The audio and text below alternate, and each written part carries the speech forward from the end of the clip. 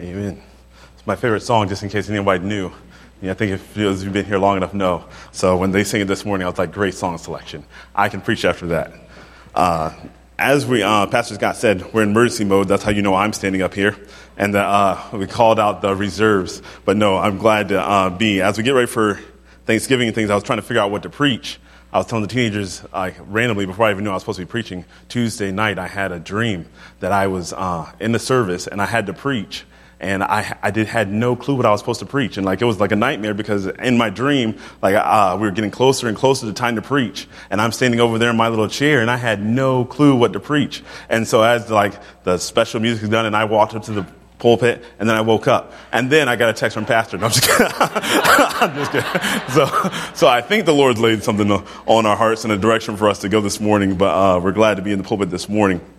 But even after we just walked through Bible conference and everything else, I'm like, what do you preach after Bible conference on the Holy Spirit? I think Dr. Van Gelderen has given you guys more knowledge in one night than I had in my whole ministry career. So as we walk through, but I think today I just want to be an encouragement to us. I guess as we look towards Thanksgiving and some things like that, just looking in God's Word, being encouraged. I guess we just look at what Thanksgiving is as we get prepared for it and how we unlock it biblically, I guess, where the Bible would show us how to be actually thankful. There's a lot of things we can look at life and just say, well, I'm thankful because we're Americans, we have all these great things, and we can just, I guess, on paper say I'm thankful, but I've learned, I guess, as I get older, what we believe affects how we behave, and so as we actually look at it from the scripture, what it's like to be biblically thankful, I thought it would help us this morning. So we're going to walk through Psalm chapter 100, and as Pastor said, we'll get ready for Thanksgiving. As he was mentioning in his announcement, though, that he's the prayer and praise service is the intimate time and people have come to enjoy it. He didn't lead off with why we enjoy it. We enjoy it because there's 26 pies here. That is why it's become one of the most popular things. I mean, I'm glad the piano's in the middle, but you can put the piano in the middle without pie, and I don't think it has that same effect. So as we start looking at the prayer and praise service, I will be here. I've missed the last two, so we made sure in our schedule we were here for this one. And so as we look toward Thanksgiving, I don't know about you guys, but does anybody have you already planned in your eating budget for Thanksgiving as you look through November? You've already planned this is what I'm going to eat. I'm trying to, yes, some of you, I'm not going to call names who are shaking their heads, but I'm with you guys. We've already planned it in the budget. This is what Thanksgiving is going to look like. So as we get ready prepared, there are some people are doing their thankful things on Facebook or whatever. It's every day they post some of their Thanksgiving. So as we look forward to it in November, I thought it'd be a great time for us to look at Psalm 100. Familiar Psalm. I think we know it. And if we've been in church for a long time, you've probably heard it before. But if you're not and you're new to church, hey, we're glad you're here. And we're just going to walk through this. I don't think it's going to be exceptionally deep, but we are going to deal with the attributes of God. And in Psalm 100, we find pretty much attributes of God that kind of shift the way we live. They kind of actually show us how we ought to behave in the light of God's attributes. So as we go and we jump into it, here's the way I want to do it. I told my wife last night I was giving her thoughts on what I was preaching to make sure they made sense to somebody other than in my head. And so as I'm explaining these things to my wife, I said, I think I want to do it the way, I guess in a lot of modern TV shows, they like to jump right into the action and the heroes hanging or dangling somewhere or about to be blown up or something. And then all of a sudden they have 3 hours earlier. And then they run back there. So this is the way I wanted to start this message because I think that it would help us in Psalm chapter 100 to jump to verse number 5 first and explain walk through verse number 5, and then because we've walked through verse number 5 and we understand what's going on, then all of a sudden verses 1 through 4 become so much clearer. And so as we jump in, because when we know Psalm 100 is the verse that most often we hear people who can't sing, and that's their excuse, well, make a joyful noise. Well, please make a joyful noise. But in all this excitement in Psalm chapter 100, you'll really miss it if you miss what's going on in verse number 5. And so I remember growing up, and I think I've told you guys this here before, but our teenagers would know, there was a couple of guys in our church who a couple of times, every now and then I get accused of getting excited while we're singing in the choir and whatnot. But I'm just saying, you didn't know the guys that I grew up with. I'm nothing compared to the guys that I grew up with. And I remember being an usher as a teenager, and we had a number of guys who would, the choir would sing a song or something, and we're all sitting in the back doing our usher duties. And a couple of them, one guy in particular, Brother Gatlin, who's one of my mentors, he's pretty much everything but running back and forth in the back of the auditorium that people can't see. And he's excited as anything. And I remember one time he hits me on the shoulder and he's like, hey, Aaron, this is great, isn't it? And it's I've heard this choir song 1.3 million times. Like, I know it by heart, and I'm not even in the choir. And as we're standing back there, but I saw in him an excitement that I had not experienced because I had not yet developed the belief in God that he had. And as we walk through Psalm chapter 100, I think if we jump into verse number 1 and we see make a joyful noise and we see all the excitement and the exaltation going on in verse number 1, we'd be like me as a teenager standing there being like, oh yeah, that's really good, but I'm glad you're excited. You do your thing, and I'm just going to stand over in the back and wait till they take the offering. And if we go to verse number 5, we develop the excitement that brings all these things into play in Psalm 100, verse 1 through 4. So let's read it, and then we'll pray, and then we'll jump into it. Psalm 100 goes like this. Make a joyful noise unto the Lord, all ye lands. Serve the Lord with gladness. Come before his presence with singing. Know ye that the Lord, he is God. It is he that hath made us, and not we ourselves. We are his people, and the sheep of his pasture. Enter into his gates with thanksgiving, and into his courts with praise. Be thankful unto him, and bless his name. For the Lord is good. His mercy is everlasting, and his truth endures to all generations. Let's pray and ask God for his help, and then we'll walk through this passage. Lord, we love you. We need your help today, Lord, as we come. Lord, I believe all of us have come to hear from you. And Lord, that only happens, Lord, if your Holy Spirit works through your word in our hearts. So God, I pray that our hearts would be open to receive something.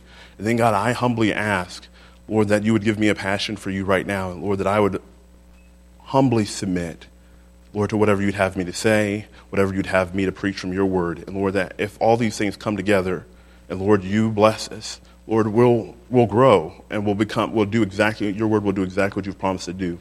So please be with us this morning. Be with our pastor, Lord, as he's not well. Lord, I pray that you touch his body and bring him back to us in a short period of time. In Jesus' name we ask it. Amen. So as we go to Psalm 100, I told you we're going to jump to verse number 5. And we're just going to look at these 3 things in verse number 5 that will set the stage for everything else in Psalm 100. For the Lord is good, his mercy is everlasting, and his truth endures to all generation. Now I told you, I'm the youth pastor, so I'm not going all that deep. We're just going through verse number 5. And as we start looking at it, we go through 3, I guess you could say phrases, 3 things that all throughout history we've struggled with. Like, as we look at what God is good, that God is merciful, and that his truth endures to generations, like, we kind of take them for granted, but this is what our culture longs for and seeks after, but we have it hidden in verse number 5 of Psalm chapter 100. So let's look at it. For the Lord is good. Now, we know this because, like, there's even the saying, I don't think people who are not even saved don't even know Christ. It's like, God is good all the time. And people just say this. So I know that we know this on paper, but as we look at it, this pretty much sets the stage for everything in Psalm 100. For God is good. You know, since the beginning of time, the devil has been trying to get us to believe that God is not good. Like, today, critics and skeptics will make it sound like this is some new phrase that they just thought of. Well, if God is good, then it is nothing new. Satan did it in Genesis chapter number 3 a long time ago. And when everything was perfect, Adam and Eve are skipping through a garden, not clothed as we would be, and looking at all the things that God had blessed them with. Satan comes in the midst of this perfect world and says, God's holding out on you. If you really knew what God was holding out on you, that you would know the knowledge of good and evil. Well, I don't really want to tell you this, but if you eat the fruit, God knows you'll be like God. And ever since the beginning, Satan has pushed this thing that God is not good. Our culture pushes it.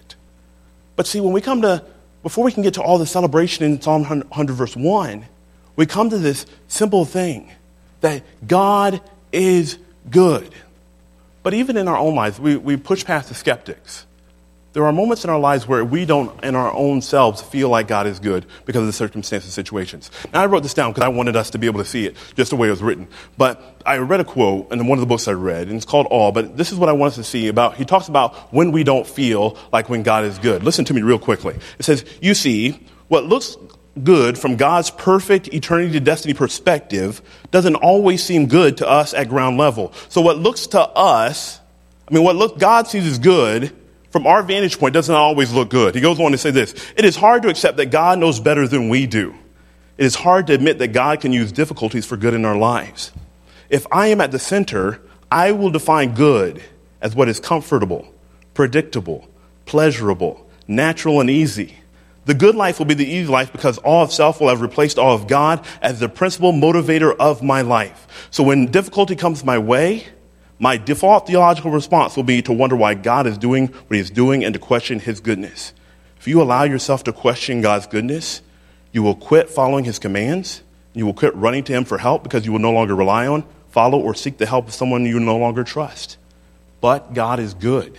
And as we look at it, one of the things that scopes this whole thing in Psalm chapter 100, verse number 1, 2, and 3, and 4 is the basis that God is good. David in the Psalms invites us, just like he says, oh, taste and see that the Lord is good. I want you to experience it. So if we come and you're like, you know what, I'm new to church. I'm not even like, yes, it sounds like a default. God is good. I want you to know that you have been invited to taste and see God's goodness. So we go to, once again, one of a basic thing, but God is good. But we keep going. He goes on. And Psalm 100, verse number 5, and he says, for the Lord is good. His mercy is everlasting. So as we go through this, we see that not only is God good, but he is merciful, and his mercy has no end. You remember the story, if you remember in the Old Testament, Elijah is coming through, and he is just told Ahab that it is not going to rain. So it's not going to rain for 3 years, and then Elijah runs and hides, and God provides food for Elijah by the ravens, if you remember correctly. And as he comes, God stops the food from a raven, and he says, hey, I'm going to send you to a widow who's going to take care of your needs. And in that story, we come down, and sometimes we think this is a great thing for Elijah because Elijah the prophet is running out of food. And so as he comes, the Bible says we find this widow who is gathering sticks to make her last meal with her son.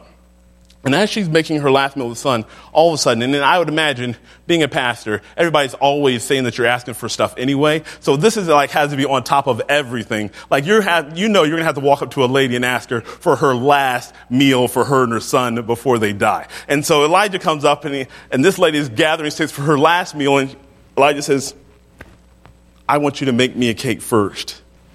And as this lady looks at Elijah, and I can only imagine the eyes and the look that she gives him as she's like, sir, I'm gathering these last two sticks, and we're going to go bake what I have, and then pretty much we're going to die. That's what's on our calendar. That's our plans for life. We're going to make these two things, then we're going to die. And Elijah tells this lady, he says, hey, make me a cake first. Those had to be the hardest words to ever come out of a pastor's mouth. We're going to make these and die. Well, you make me one first, and then you'll see what happens. And as she does, she goes back, and the Bible says that as she makes the cake for Elijah, and she gives it to Elijah, and then she begins to go back and make her son one, that God's mercy then becomes everlasting. Every time she needs it for her and her son from there on out, she's able to come, grab 2 more sticks. Wow, we still have food.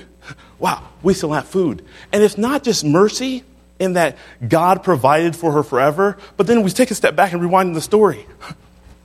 God doesn't need the widow. He doesn't need the widow alone. He's been feeding Elijah for a long time without any of her help. But in his mercy, he looks at a lady who's about to give up everything, and he says, hey, you give the man of God something, and I'm going to show you what my mercies look like. And as we start looking at this, we know God is good. He does everything right. God is good. But he's also merciful. And he looks at all of us, and his mercy is everlasting. All through the Bible, we can go through the Old Testament over and over and over and over again. We can go through the New Testament and see God's mercy shown in lives of individuals. We can look at our own lives right now, for us sitting in this auditorium, trying to look spiritual, looking like we do on Sunday mornings, and we can all trace God's mercies through our lives. We see that God is merciful and his mercy is everlasting. There's no time where Aaron Burden goes to God and God says, Aaron, I'm done. Bloop, bloop, bloop. Mercy has run out. He says, no, my mercy is everlasting. But then he goes to the last part of verse number 5 that sets the stage for everything in the chapter before. And he says, his truth endures to all generations. See, we have a society that doesn't believe God is good, okay? That the first thing is like, if God is good, then why do all these things happen? We have a society that doesn't believe there's a God who's merciful. Well, if God is merciful, why did he send a person to hell? Well, the question would be really, since God is merciful, why would a person choose to go to hell past his mercies? But then we come to the last thing that our culture struggles with, that God's truth endures for every generation. And so now we have a culture that would say, hey, there is no such thing as absolute truth, except for as long as you don't bother anything me or anything I'm doing, because that is truth, whatever you're bothering me about right now. And we have this truth, that God's truth endures through all generations. Now, on paper, it's like, oh yeah, I know God's truth endures through all generations. But really, when you think about how this shapes every part of our life, okay, so literally every teenager in here, because of God's truth that endures a generation, okay? So we've got one side that says, oh man, I don't understand how young people are going to make it these days. They got these cell phones, they got that Snapchat, they got the Instagram, they got all the, I don't even know what's going to happen. You know what? That truth tells me right there that God has it under control. His truth is going to every generation. Well, I'm telling you, when we start looking at all these technological advances, once the robots start taking over, and God's truth endures for all generation. Well, now that I'm getting up in age, I don't understand all the things that are going on in this world. God's truth endures to all generation. And so when we start looking at these three things, we hinge everything that our culture around looks at. It's like, hey, well, I don't know if God is good. Trust me. Verse 5, God is good. I don't know if God is merciful. I don't know. No, trust me. God is merciful. Hey, I'm not sure that the Bible applies to everything that I live and need today. And God says in verse number 5, my truth endures for every generation. So what worked for Joseph with Potiphar's wife works for every teenager in this building. What works for Abraham and all of us trying to figure out what the next step in life is, it works for us to do. So as we start looking at these things in Psalm 100, we see that all of a sudden, hey, God is good. His mercy is everlasting. His truth endures to every generation. Because of that, we go to verse 1. Let's go. Back to verse 1. Because all these things are true, he says, make a joyful noise unto the Lord, all you lands. Serve the Lord with gladness. Come before his presence with singing. See, when I understand that God is good, he is merciful, his truth is everlasting, I have nothing I need to worry about because everything I need is found in God, then all of a sudden I can make a joyful noise. Can I ask you this? This make a joyful noise has the idea of before a war or battle, they're making this noise like a victory, or when a king would walk out and you sometimes see it, well, because I'm immature and I watch cartoons, sometimes you see it on cartoons, like the king will come out and everybody's down there cheering, or a monkey is holding up a baby lion, and they'll start cheering and all those things. But as these things are happening, all of a sudden, they make a joyful noise, and everyone's excited. And as everyone gets excited, this is what this passage is saying. So let me ask you this. When was the last time you made a joyful noise because God was good, because he was merciful, and because his truth endures to all generations? Because what I believe affects how I behave. So if I truly believe that, then I'd say, every now and then, well, I'm not that loud and boisterous, Pastor Burden. Then, hey, make a joyful grunt. God is good. And just go with it. But the Bible says I can make a joyful noise because God is good, because he is merciful, and because his truth endures to every single generation. He says, I can serve the Lord with gladness.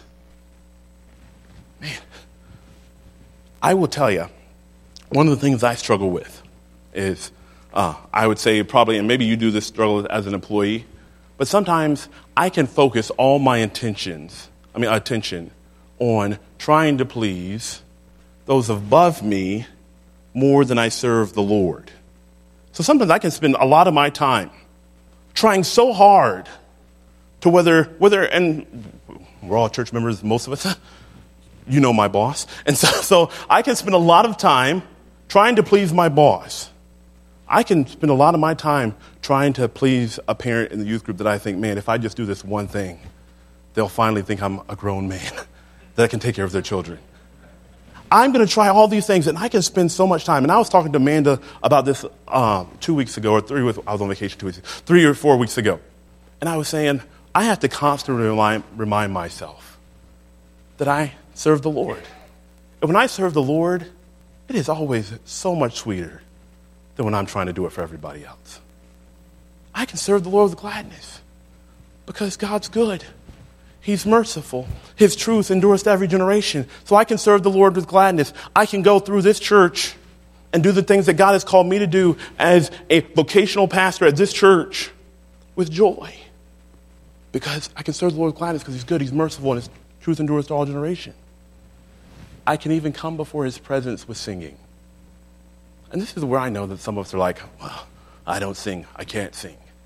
But see, when you believe that God is good, He's merciful, and His truth endures to all generation, every now and then you can try to bust out a tune. Because what you believe affects how you behave. Can I say this nicely? But the world, they sing to a lot of weird stuff. I'm not going to lie. We were just on a cruise. Man, all you do is drop a plate and somebody's dancing. Like, it's like, what in the world? Guys, calm down. And it's like you come to church and like, whew, man, are we live? Is everybody singing? You reading the same words that I'm reading? Because if the truth is that God is good, His mercy is everlasting, His truth endures to all generation, I can sing. Now, I wasn't going to say this, but I'm going to say it anyway. It's always a bad sign. But can I just say this? And I say this because I believe he's my friend, Pastor Toman. If Pastor Toman can get in front of this church and lead us to sing, there's not a reason why any of us in this room has no reason to sing. Can I be honest?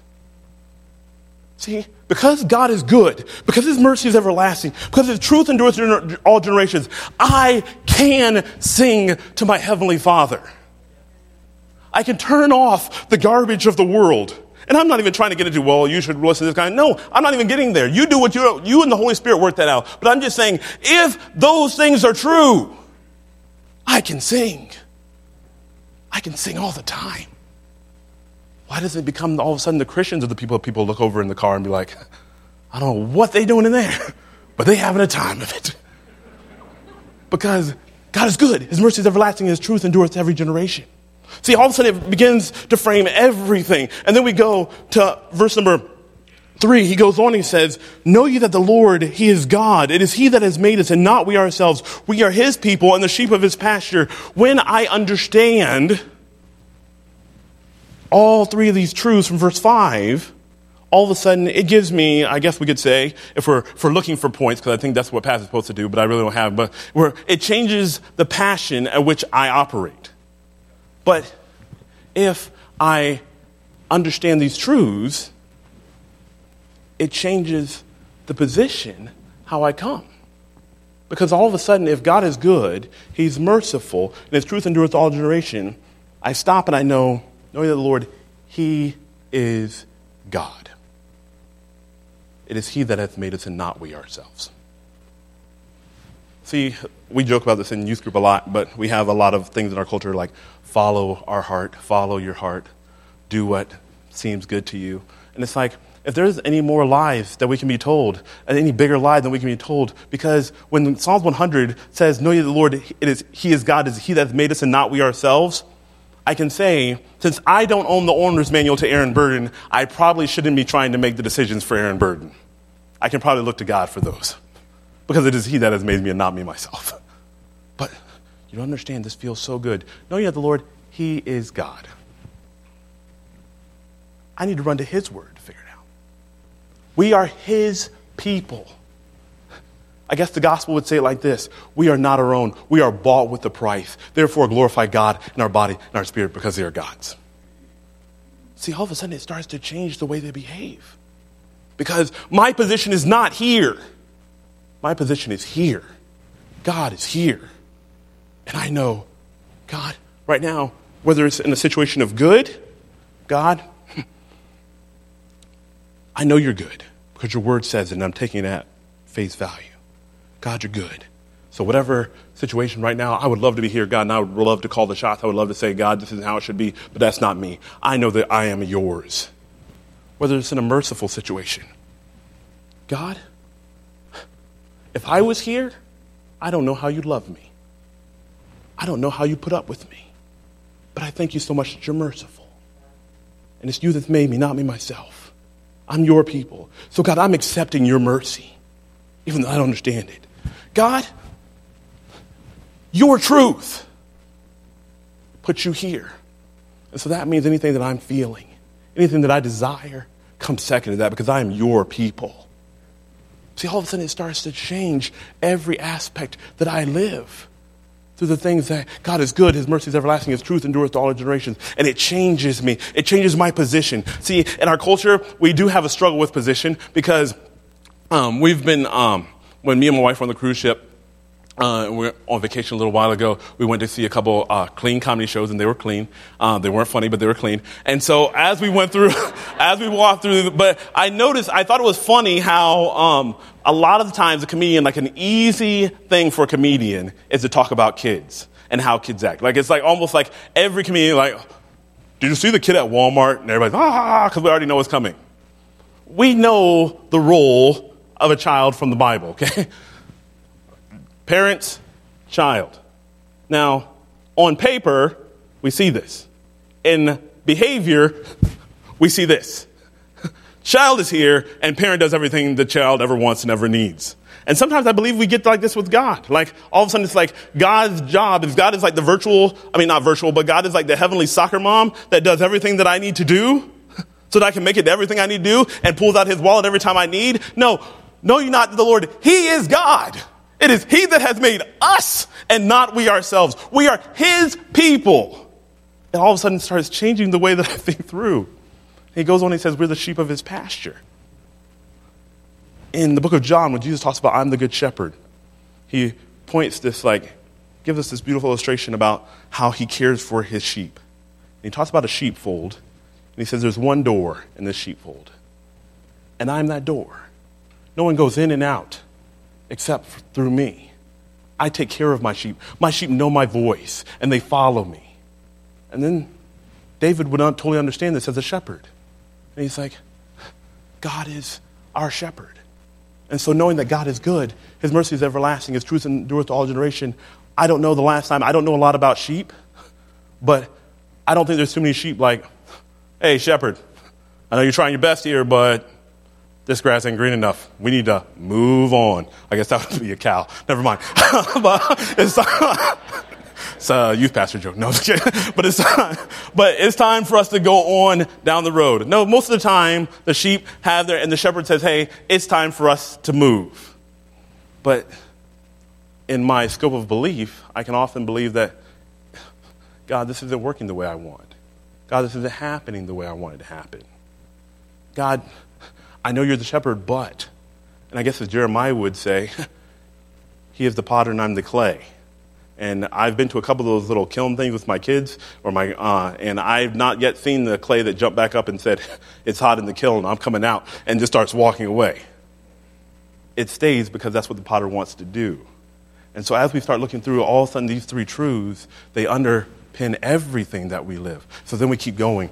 He says this in verse number 4, enter into his gates with thanksgiving and into his courts with praise.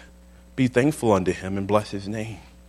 So now, shaping the way these things happen, what happens is it not only changes the passion that I have in my life. I can sing because God is good, his mercy is everlasting, his truth endureth forever. It changes my position. I'm not here. I am here because of these truths. But it also happens the way that I come to God. And I guess if we want to alliterate it, we say it changes the way I pray. He says, I come before him with thanksgiving. Enter into his courts with thanksgiving. Enter into his gates with thanksgiving and into his courts with praise. Be thankful unto him and bless his name. When I believe these three truths, there are going to be times where I have things going on in my life that I just have to run to my Savior. And in the words of Peter, the short prayer, Lord, save me. Lord, help me. But in my daily prayer, is this how I come before God's presence? With thanksgiving? God, you have been so gracious to me. The roof over my head, the heat in my house because I live in Michigan, all of the wonderful things that you've given me, God, thank you for it. Or do I come into his presence with requests? Lord, I have a couple of 5-6 pages. I don't have a lot of time to pray today, but I'm going to lay him here on this counter and I'm going to ask you to bless all these things and you just work on that while I go about my day. See, when I understand that God is good, he's merciful, his truth endureth all generation, when I come before his throne, what else can I do but thank him? Lord, thank you that you're so merciful. Oh, merciful. God, thank you that you're so good. God, thank you that your truth endures every generation.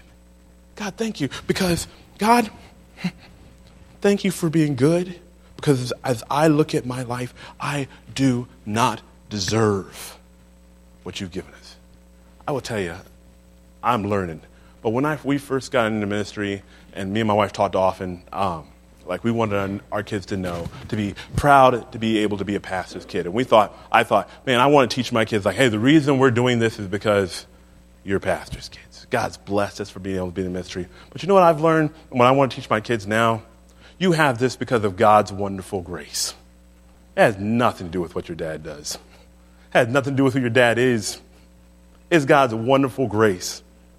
Man, sometimes I'm not lying. We go around our house, and I was telling my wife this was a little while ago, back when I was cutting my grass. I haven't cut that in a little while. But as I was cutting my grass, the lawnmower I sat on, it was given to me. It's a really nice lawnmower. I used to have to push my yard. It took me 3 hours to push my yard. Now I got my yard in about 30 minutes with this awesome lawnmower, and I thought, man, that's awesome. As I drive into the garage and open the car where the car sits that someone gave to us, that it's man, God, you are so good. And then let me go pull out something else to go fix that lawnmower that somebody else, that God provided somewhere else. Just man, I can't but look around my house and say, God, you've been too good. If I were to lose it all tomorrow, I could honestly, I don't know if I could say it, but I'd have to be able to say like Job, the Lord gave. The Lord taketh away. Blessed be the name of the Lord. And so knowing that God is good, how can I ever come into his presence with just requests? If God is merciful, I'm not about to stand up here and tell you Aaron Bird's list of sins, but I can just say that if God allows me to stand where I'm standing now, knowing who Aaron Burden is, to open his word, all I can say is God is merciful. That for us to come to this auditorium and sit and be able to open God's word while there are Christians in other countries who don't enjoy this, God is merciful. How can I come with just requests? Because God's truth endures forever, I can be a youth pastor. I don't say this to be funny, but literally, we can handle whatever technology comes because God's truth endures every generation. I don't have to stand in front of a group of teenagers and shaking what in the world is going to happen when this changes, or what's going to happen when this comes out, or what? No, God's truth still keeps going.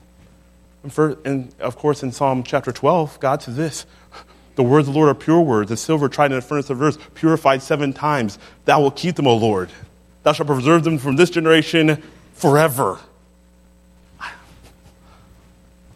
There's not a Wednesday night that'll come where I can hold up this book and walk into a youth group and think, well, I don't know what's going to happen. There's not a day in my life where I'll have to worry about what it is to be a parent and not know what to do and have no place to go for answers, because God's truth endures every generation. So how can I just come with requests? So when we come to verse number 5 in this whole thing here, it restructures the way we think. It restructures everything. Because in the beginning, if we just walk into verse number 1, it's like, make a joyful noise in the Lord, all you lands. Serve the Lord with gladness. Come before his presence with singing. Woohoo! Everything's awesome. How in the world do we get there? We get there by believing the truth. By letting the truth permeate every ounce of our being. God is good. But it doesn't look like it right now. Okay. Like Sam's, taste and see. The Lord is good. Merciful. I'm looking at it and I say, you know what, I don't deserve.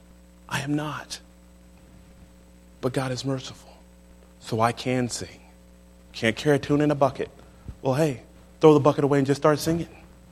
Because God's truth endures to every generation, I don't have to be afraid about tomorrow. I don't have to worry that something's going to come up, something's going to happen. And so when all those things are deep in our hearts, how can we not sing? How can we not pray? How can we not be thankful? I guess even more so, be content. Because often, and my life's here too, so I'm not preaching to anybody, I'm preaching to myself, it's very easy for us to believe the devil's lie that God is not good. It's really, really easy for me to believe the flesh and say, I know God is merciful, but it really doesn't feel like it because I wouldn't forgive me. And it's really easy for me to let the world distract me by saying, hey, there is no truth. But when I grab Psalm 100, simple passage, I think both my kids can quote it. So much is there that just restructures the whole way I think. So as we go to work this week, as we think about Thanksgiving, we dwell on the attributes of God. He's good. He's merciful. His truth endures forever. We look at those things. We should be able to smile. I close with this. I don't know if this is the way it happened, but as I've studied this passage, it reminded me of Acts 16 in the Philippian jailer. Because when I started reading through Psalm 100, I don't know, it's not like I have a copy of some apocryphal book that tells me what Paul and Silas did in Acts 16.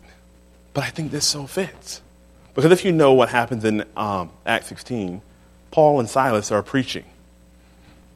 A woman comes behind Paul and Silas, and she's like, hey, these men are telling the truth. Here are these men. These men are telling the truth. Here are these men. And she's just yelling it behind them. And Paul gets a little done with her yelling behind him. And like, even though she's agreeing with him, maybe in a sarcastic way or whatever, even though she's agreeing with him, it would be pretty distracting if I was preaching this morning and someone just started standing up and saying, Pastor Burton is the man. Hear him. Pastor Burton is the man. It's like, okay, please sit down and be quiet so I can actually preach.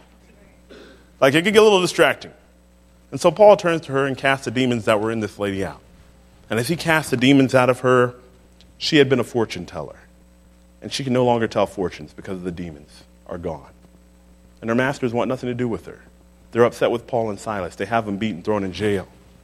And as Paul and Silas are sitting in jail, the Bible tells us that as they're sitting in jail, after being beaten badly, and we're not talking about like jail with like cots and beds and like cable television. We're talking jail.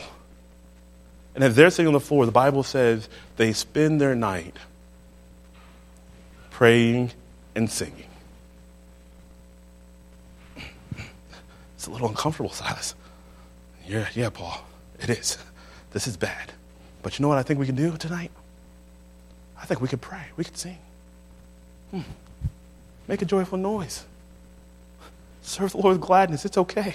We're preaching the gospel. It's great. God is good. He's so merciful. Man, Silas, even me sitting in this prison right now is God's mercy. Do you know what I did to Christians before? I don't even understand how God is even forgiving me. Let's pray and sing. God's truth endures to every generation. As soon as they begin to sing and they begin to pray, the Bible says that the doors in the prison shook and the doors were opened. And Paul and Silas, who had been beaten, and who are singing and praising because the truth that they know deep down in their heart has affected every way they live, they come out, and a jailer who's probably been sitting there listening says, "Sirs, what must I do to be saved?" Because when the truth of God, whether as simple as it can be, enters our hearts, what we actually believe will affect our behavior. And so I want to leave us with this. God is good. He's merciful. His truth is everlasting. And with that, I should be able to sing, to smile, to be excited, to come before my Heavenly Father with singing, to bless his name because he's so good. So here's what we're going to do. We're going to sing. And so as we do, I want to end this service. I asked Pastor Toman if we could sing my mom's favorite song, How Great Thou Art. And so we'll sing a couple of verses in How Great Thou Art. And as we look at the truth, there's no reason why we can't sing.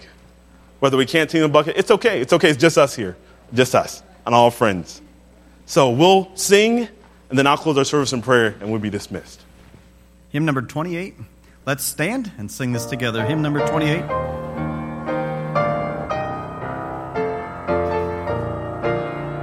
O Lord my God, when I in awesome wonder consider all the worlds thy hands have made, I see the stars, I hear the rolling thunder, thy power throughout the universe display. Then sings my soul, my Savior God, to thee. How great thou art, how great thou art. Then sings my soul, my Savior God, to thee. How great thou art, how great thou art. And when I think that God his Son not sparing sent him to die, I scarce can take it in, that on the cross, my burden gladly bearing, he bled and died to take away my sin. Then sings my soul, my Savior God, to thee. How great thou art, how great thou art. Then sings my soul, my Savior God, to thee. How great thou art, how great thou.